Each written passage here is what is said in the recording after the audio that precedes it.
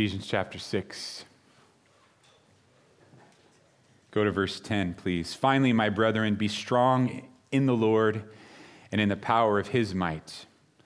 Put on the whole armor of God, that you may be able to stand against the wiles of the devil. For we do not wrestle against flesh and blood, but against principalities, against powers, against the rulers of darkness of this age, against spiritual hosts of wickedness in heavenly places. Therefore, take up the whole armor of God, that you may be able to stand, may be able to withstand in the evil day, and having done all to stand. Stand therefore, having girded your waist with truth, having put on the breastplate of righteousness, and having shod your feet with the preparation of the gospel of peace. Above all, taking the shield of faith, with which you will be able to quench all the fiery darts of the wicked one. And take the helmet of salvation and the sword of the Spirit, which is the word of God. It's March Madness. It's the biggest month for college basketball. Even if you're not a basketball fan, hang with me, there's something to learn. The players are intense. They're pouring out their hearts. Most of them will never be in the NBA. This is their last hurrah. It's their last opportunity to be on the court and compete at this level. This last week, there was a huge upset.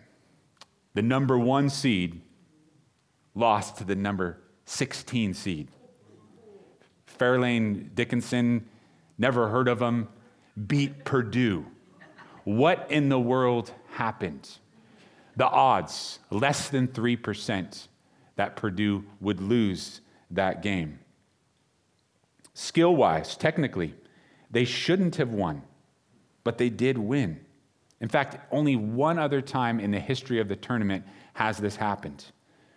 Now, of course, the underdog was hoping for the upset, gunning for the upset.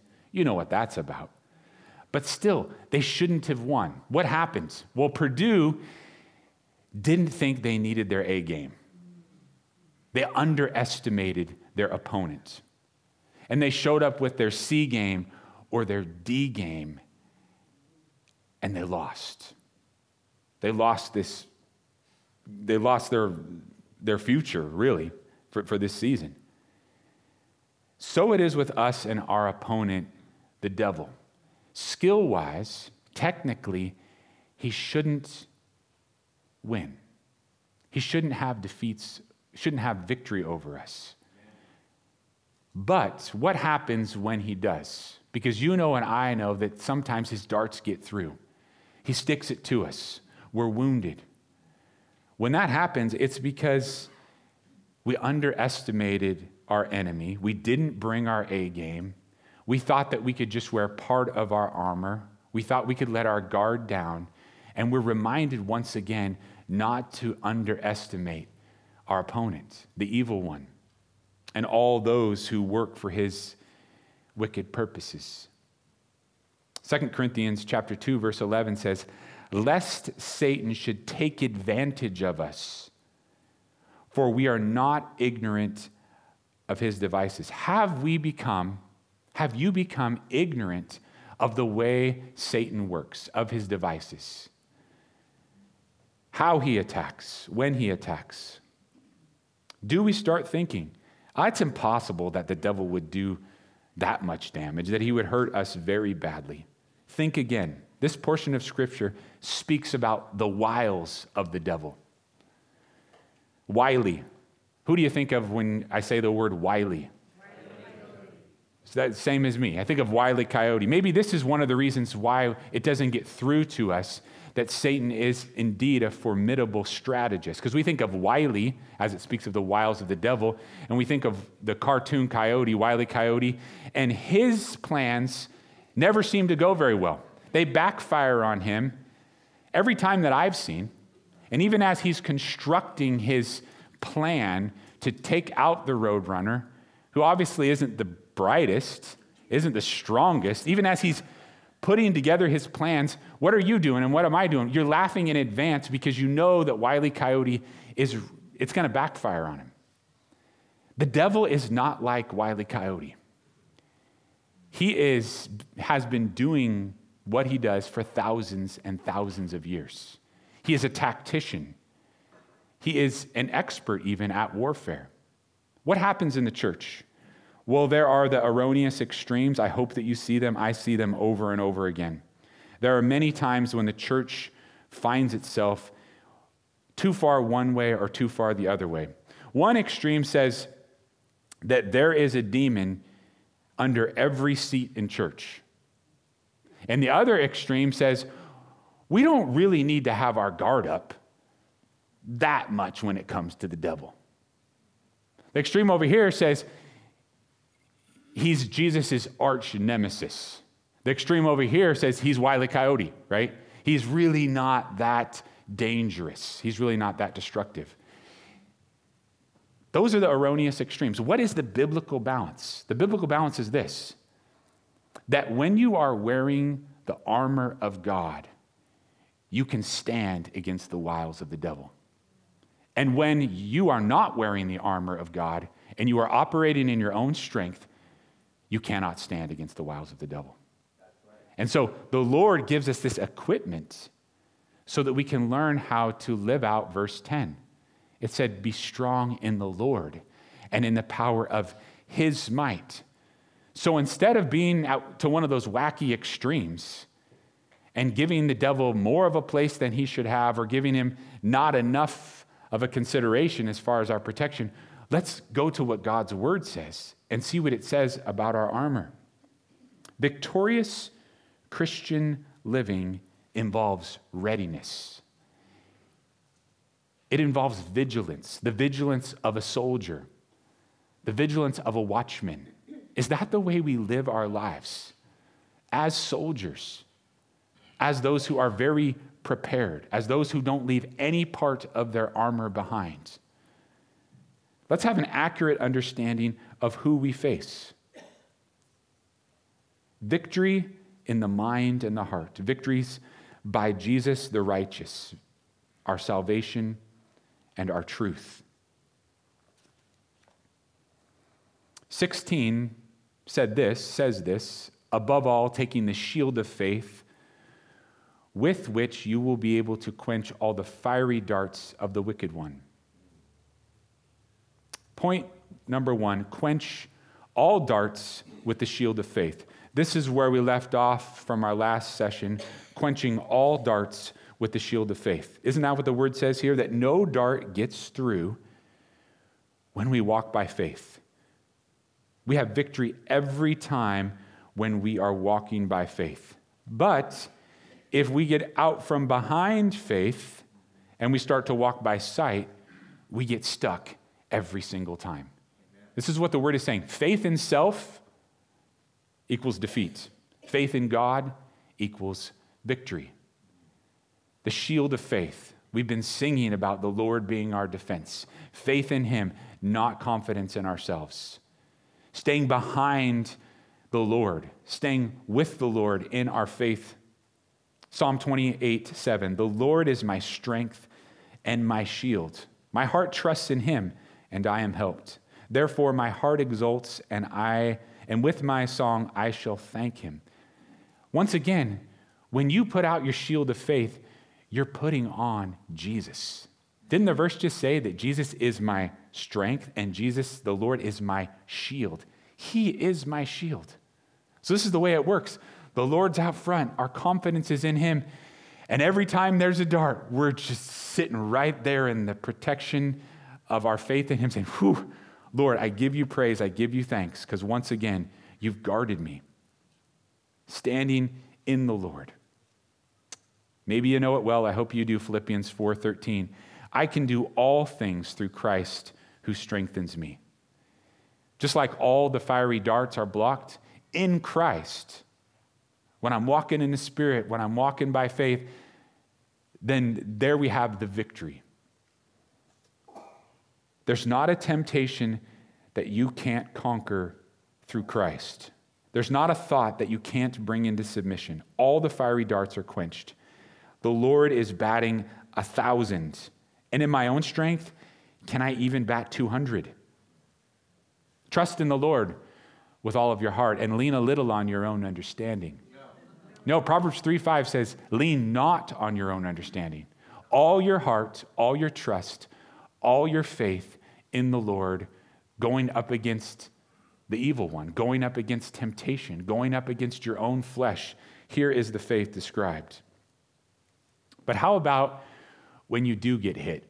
Because the point of application here is quench all the darts with the shield of faith. That is true. When we're in faith, all the darts are quenched. But how about when we get hit, and we get hit multiple times, and we're wounded, and we're hurting? Are you doomed? Are you done? The devil would have you believe exactly that. He is the accuser of the brethren. He wants to condemn you. And when you and I are hit with the devil's darts, he tells us the next temptation is not only did I win that battle, that skirmish, you could put it that way, but now, look, you're such a loser, you may as well not move on at all. You may as well just stay where you are. I'm reminded of what it says in Genesis chapter 50, verse 20, that what you meant against me for evil, God meant for good. I'm reminded of Romans 8:28, that all things work together for good for those who love God and who are called according to his purpose. So even the wounded soldier, and maybe even all the more the wounded soldier, can give glory to God and be used by God. Because when the arrows are being blocked, let's admit it, we're feeling pretty good. But it's when we get wounded and the hopelessness starts to set in because our eyes aren't on the Lord and we're not behind the shield of faith and we start to think that we're done. I don't know how he is going to use those wounds for good. To me, they just seem like shame. But you and I must hunker down behind faith in the Lord. If you are saved this morning, you were saved by grace through faith. And if you are walking with the Lord this morning, he is bringing you from faith to faith. You are growing in faith. You started in faith, and he's going to complete you by faith. Mike Slade, my mentor in the Lord and my brother in the Lord, would often sings a song by Danny Daniels, and these are the words: I am a wounded soldier, but I will not leave the fight, because the great physician is healing me. So I'm standing in the battle in the armor of his light, because his mighty power is real in me. I am loved, I am accepted by the Savior of my soul. I am loved, I am accepted, and my wounds will be made whole. Here is the shield of faith. And the Lord is telling you and me, hold it up. Above all, it is your best defense against the fiery arrows of the devil. We sang the song this last Thursday night from Psalm chapter 3, Thou, O Lord, are a shield about me. Roman shields were usually pretty flat. Some people have even described them that they were kind of like a door, maybe a little more narrow, maybe not quite as high. A door being, 6'8", they were more like 4 or 5 feet this way, a couple feet wide, flat. And so I'm thinking, how is the Lord going to be a shield about us? Because arrows come from the side, they come from above, they come from all over the place. The Roman soldiers didn't use their shields individually most of the time. They would connect them to their comrade next to them, and they would literally be a marching wall. Some have said I'm too into warfare, but that's the way it worked. They were a unit. So they would connect their shields and they would push forward. It wasn't this individual Hollywood dancing around with your opponent off on the side. No, it was a wall of shields that came against. And at times, they could even build a box out of their shields, tipping them to the sides and up above, and they would make their own fortress, a shield about me. There is the Lord. It is not faith in each other, it's faith in him. It's not faith in faith, it's faith in Jesus. At the same time, our faith in the Lord together is stronger. Together is the way we were meant to operate. So take up that shield of faith, quench all the darts of the wicked one. When you're wounded, run to the Lord and remember that he even does use your weakness to prove his strength. He'll give you beauty for ashes. The beginning of verse 17 says this, and take the helmet of salvation. Head protection, mind protection, thought protection. Isn't that what the Bible speaks of here? Take the helmet, wear the helmet. Why wear it? Well, one of Satan's favorite strategies is to go after your mind, is to go after your thoughts. He's an opportunist, so he looks for that opening. And although he can't read your mind, he hears your words, he knows your attitude, he sees your circumstances, and he interjects, he puts into your mind, into your heart, thoughts.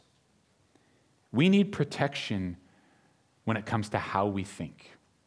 Your mentality, your thought process, your philosophy of life, your worldview, the way you think is of the utmost importance.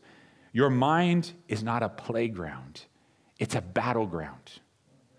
The devil wants to convince us that it's just something to be toyed with, that our thoughts and the ways that we're tempted can be just kept to the confines of our minds. But God tells us the truth, that our thoughts and our minds given over to him are very important. It's not a mystery to Satan and his principalities that our minds are a battleground. It's not a mystery to him, these spiritual hosts in heavenly places. They know. And think of this, on top of it, we're living in the evil day. Doesn't the word speak of that? So Satan has, what does the evil day mean again? It means he's the prince of the power of the air. It means he is controlling the overall atmosphere in the world. So he's using the evil day, he's using principalities, powers, rulers of darkness, spiritual hosts in heavenly places, and he is capitalizing on our thought process. Has the flow of the world going down the drain? How does the devil know that our minds are a battleground? Well, the Bible says it. And did not the devil quote scripture to Christ himself as he tempted him in the wilderness? Jesus wasn't the only one who quoted the word of God. The devil knows the Bible. He knows it better than I do. He knows it better than you do. And he sees that your mind is a battleground, and so he takes advantage of that. This is what our Maker clearly tells us in his word. Listen to this. I know you've probably heard it before, but listen. Understanding the mind. Romans 12:2. Do not be conformed to this world, but be transformed by the renewing of your mind, that you may prove what is good and acceptable and perfect, and the perfect will of God. God is telling you and me that we need our minds transformed, that we need them renewed. We need to think differently, not according to our desires, not according to the enemy's temptations. Now, we don't begin with renewed minds. We are given renewed minds by the power of the Spirit, and we must allow God to make our minds new again. Listen to this saying, sow a thought, reap an action. Sow an action, reap a character. Sow a character, reap a destiny. God's the only one who's really telling you the truth, that your thoughts determine much of your life and the way you live it out. The thoughts that you entertain, the thoughts that you make way for, your dreams, your hopes. Which thoughts develop determine much of how you will live out your life. And then how can your actions be disconnected from the character? Hopefully that's a godly character and not evil character, but our actions determine the kind of character we have. And if we're not living for the Lord, we're saved by faith. At the same time, as Christians, we're people of character. Our destiny hinges on our thoughts. Now, even though our thoughts are important, we can't approach this as merely thought control. Your mind and your heart are not independent of each other. So how you think greatly affects the desires of your heart. And the desires of your heart greatly affect how you think. Try to sort that out to some extent. When you want something, when you desire it in your heart, your thought process is skewed towards that, isn't it? And when you think something, when you have those thoughts, your desires begin to line up with those thoughts also. So they're not independent of each other. Guard your mind. Guard your thoughts. Listen to this proverb, Proverbs 23:7. For as he thinks in his heart, so he is. Marcus Aurelius was one of the so-called good emperors of the Roman Empire. Even though he persecuted the church much, he pulled a lot of his philosophy from Christianity. And this is what Marcus Aurelius, the emperor of Rome, said: "We become what we think about. My mind and my heart are intertwined, so are yours. My thoughts and my desires are interwoven, so it is with you also. And our thoughts either feed or starve our desires." I have an old man. He's the old Eddie. You have an old self, an old man, an old woman. And your thoughts either feed the old man or starve the old man. Isn't that true? He or she either gets bigger and more powerful and more dominant. Our thoughts, what a battleground. So point number 2 is take the helmet of salvation to protect your mind. Think about this. Your salvation began with repentance. What does repentance mean? Metanoia, it means a change of mind. You chose to put your trust in Jesus. A change in mind that leads to a change in heart. You had to decide to follow Jesus. A transformed mind. But we also need continual renewal, as we read in Romans 12:2. Obviously, the helmet protects your mind. The helmet of salvation. It protects the center of your thoughts. The enemy wants to control your thoughts. He wants to dictate your thoughts, but put on the helmet of salvation. When it comes to helmets, isn't it true sometimes that we grudge the protection? You think of helmets in a lot of different contexts. I don't want to wear my helmet. I just want my wind-blown hair to flap about. I want to be free. I don't want the sweaty, cumbersome helmet on my head. I don't want the bondage of the helmet, so I want to take it off. But this is the truth. If you don't wear the helmet, your head's not just going to hit the asphalt. If you don't wear the helmet, your head's not just going to hit the ice or the snow. If you don't wear the helmet, the fiery darts of the evil one are coming straight for you. And we're defenseless. So we're to wear the helmet of salvation, are we not? Now, why the helmet of salvation? How does the helmet of salvation protect your mind? Salvation, your salvation, reminds you of your identity. It reminds you of who you are.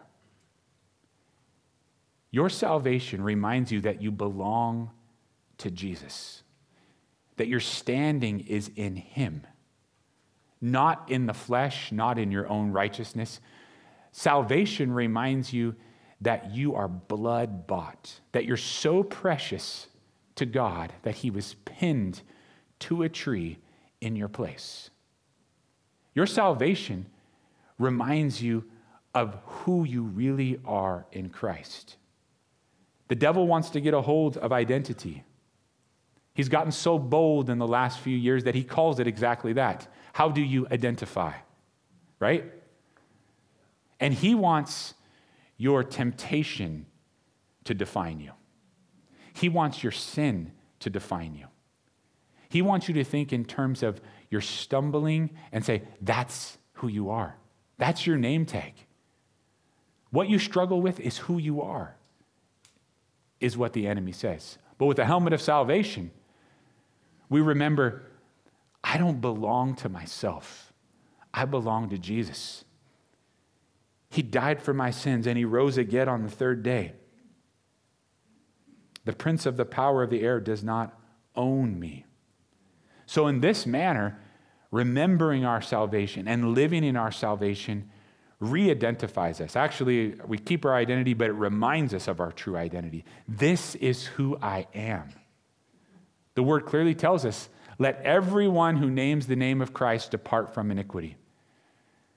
I've taught it once, I'll teach it again.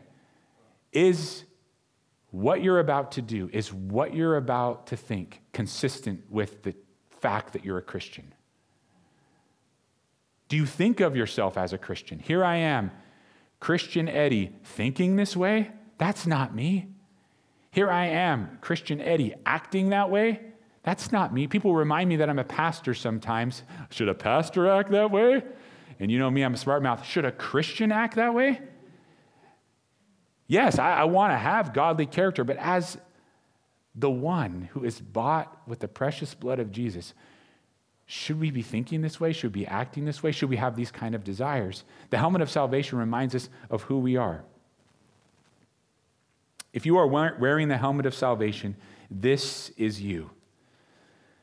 I go back to Ephesians chapter 1, verse 4. He chose us in him before the foundation of the world, that we should be holy and without blame before him in love, having predestined us to adoption as sons by Jesus Christ himself, according to the good pleasure of his will.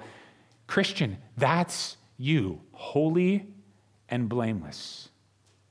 Not because you really are holy and blameless, but because Jesus paid for your sin at the cross.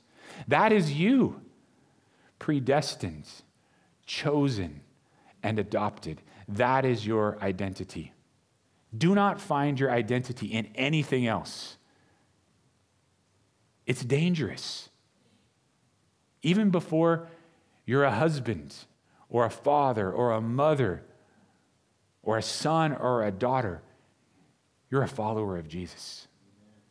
You are his purchased possession. You belong to him. And when those thoughts come to your mind about your identity, who you are, how to live, put on that, keep on that helmet of salvation. And since you are saved, if you are saved, you are the temple of the Spirit.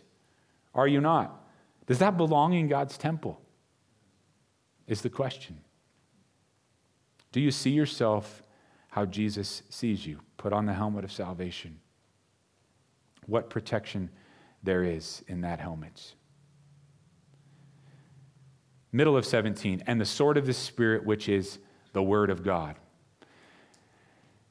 I don't know if you've been dreading this one or if you've been waiting for this one with delight. Some people are of the mindset that they're just thinking, I don't want to be a soldier. Are you like that? I don't want to fight. I don't want to be in the battle. The battle's there, and you are a soldier. But there's also something that comes to delight when it comes to the sword. And maybe you're like this where you think like, yes, finally I get to do some damage. Finally I get to throw some blows. Finally I get to do something destructive, right? Well, this isn't the kind of destruction that feeds my natural man's thirst. Let's put it that way. You cannot do without the sword. Maybe you're eager to learn of it. Maybe you're scared. But you cannot do without being well trained with the sword. It's good to have it in its scabbard. It's good to have it on your belt. But you must be well trained in using the sword of the Spirit, which is the Word of God. I just realized what a dork I am. I wrote, we must be well versed in the Word of God, right? No double meaning intended, but there is a meaning there, isn't it? Well versed in the Word of God. Do you know the verses? Do you know the truth? Can you wield the sword well? Is it rusty? Is it dusty? Can you find it? Is it ready? Is it in you? Is it affecting the way you think, the way you walk, the way you relate to the Lord? Get the book in you, in your mind and in your heart. Study it, read it, memorize it, dwell in it. Be really, really good at handling this weapon, not marginally good at it. This is true of any weapon. You can be good at one time, and then if you don't do it for a while, you get pretty weak, pretty rusty. If you've ever been good at wielding any weapon, you know what that's like. Well, there is a certain element of this is familiar to me when you pick it back up again, right? But it's not where you left off. Don't be that believer who says, there was at one time when I pressed in hard and his word was in me and I was using it so well. But now I've got all that banked up from years ago and I'm just living on that. I went to the batting cages 6 or 8 months ago and I was shocked. This 70-mile-an-hour fastball was like 100 miles an hour to me. I jumped in there and I thought, man, I can hit. It's like, I grew up hitting. I couldn't hit very well. It was like I was looking around hoping nobody was watching me. It hurts when you swing and miss, right? You're back. I'm like, man, this is terrible. This is like throwing right down the middle every time. This should be easy for me. Just because you walked in the Word, you studied the Word, you memorized the Word at one time, doesn't mean that you're still wielding it well. Maybe you've never gotten in there to the place where you're dwelling on it, you're memorizing it. You hear it and you like to hear it rightly divided, but it's not dwelling in you. Do that. It's an appetite, isn't it? And if you don't feed that appetite, then your hunger for the Word of God gets weak, and then pretty soon you're not in it anymore. I'm realizing this so much. I don't dwell in the Word of God enough. Yes, because of what I do as a pastor, I need to study it a lot, otherwise I'll have nothing to say to you. But that's not the same thing as dwelling in God's Word all day long. That's not the same thing as fellowshipping with the Lord through His truth all throughout my day. Because like you, I'm a thinker, I'm an analyzer, I'm a worrier. And instead, I must dwell. I should be dwelling in God's Word, having a song on my heart, dwelling richly in what He has given to me here. So, it is good to have prepared food. I continue to ask a lot of you, many of you, about your individual time with God. And you continue to tell me about the sermons that you listen to. I'm not saying sermons are bad, obviously. But how about your individual time with God? Can you prepare God's Word? Can you open it up and have the Spirit, because it's the Spirit speaking to us through the Word of God, and rightly divide it? Are you becoming a swordsman? If you don't wield the Word of God, then it will not be familiar to you. You know what it's like when you can't even get your weapon out quickly enough? You've got it with you, but you're not used to drawing. Read the temptation of Jesus in the wilderness. Every time the devil showed up, Jesus answered him with the Word of God. He said, "It is written," logos.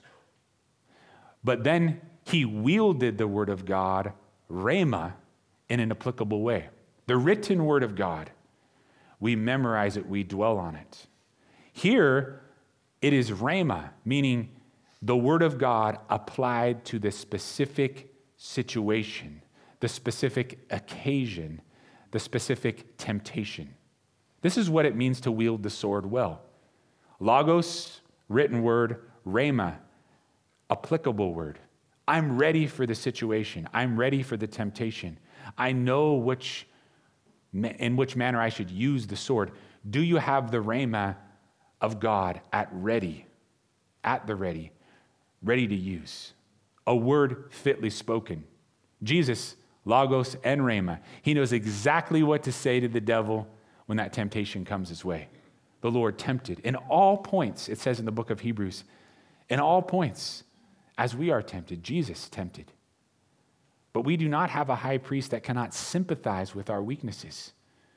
So wield the word of God in a timely manner, in an applicable manner, towards temptation, even towards the enemy. Jesus did that. To not wield the word of God is to ask for defeat.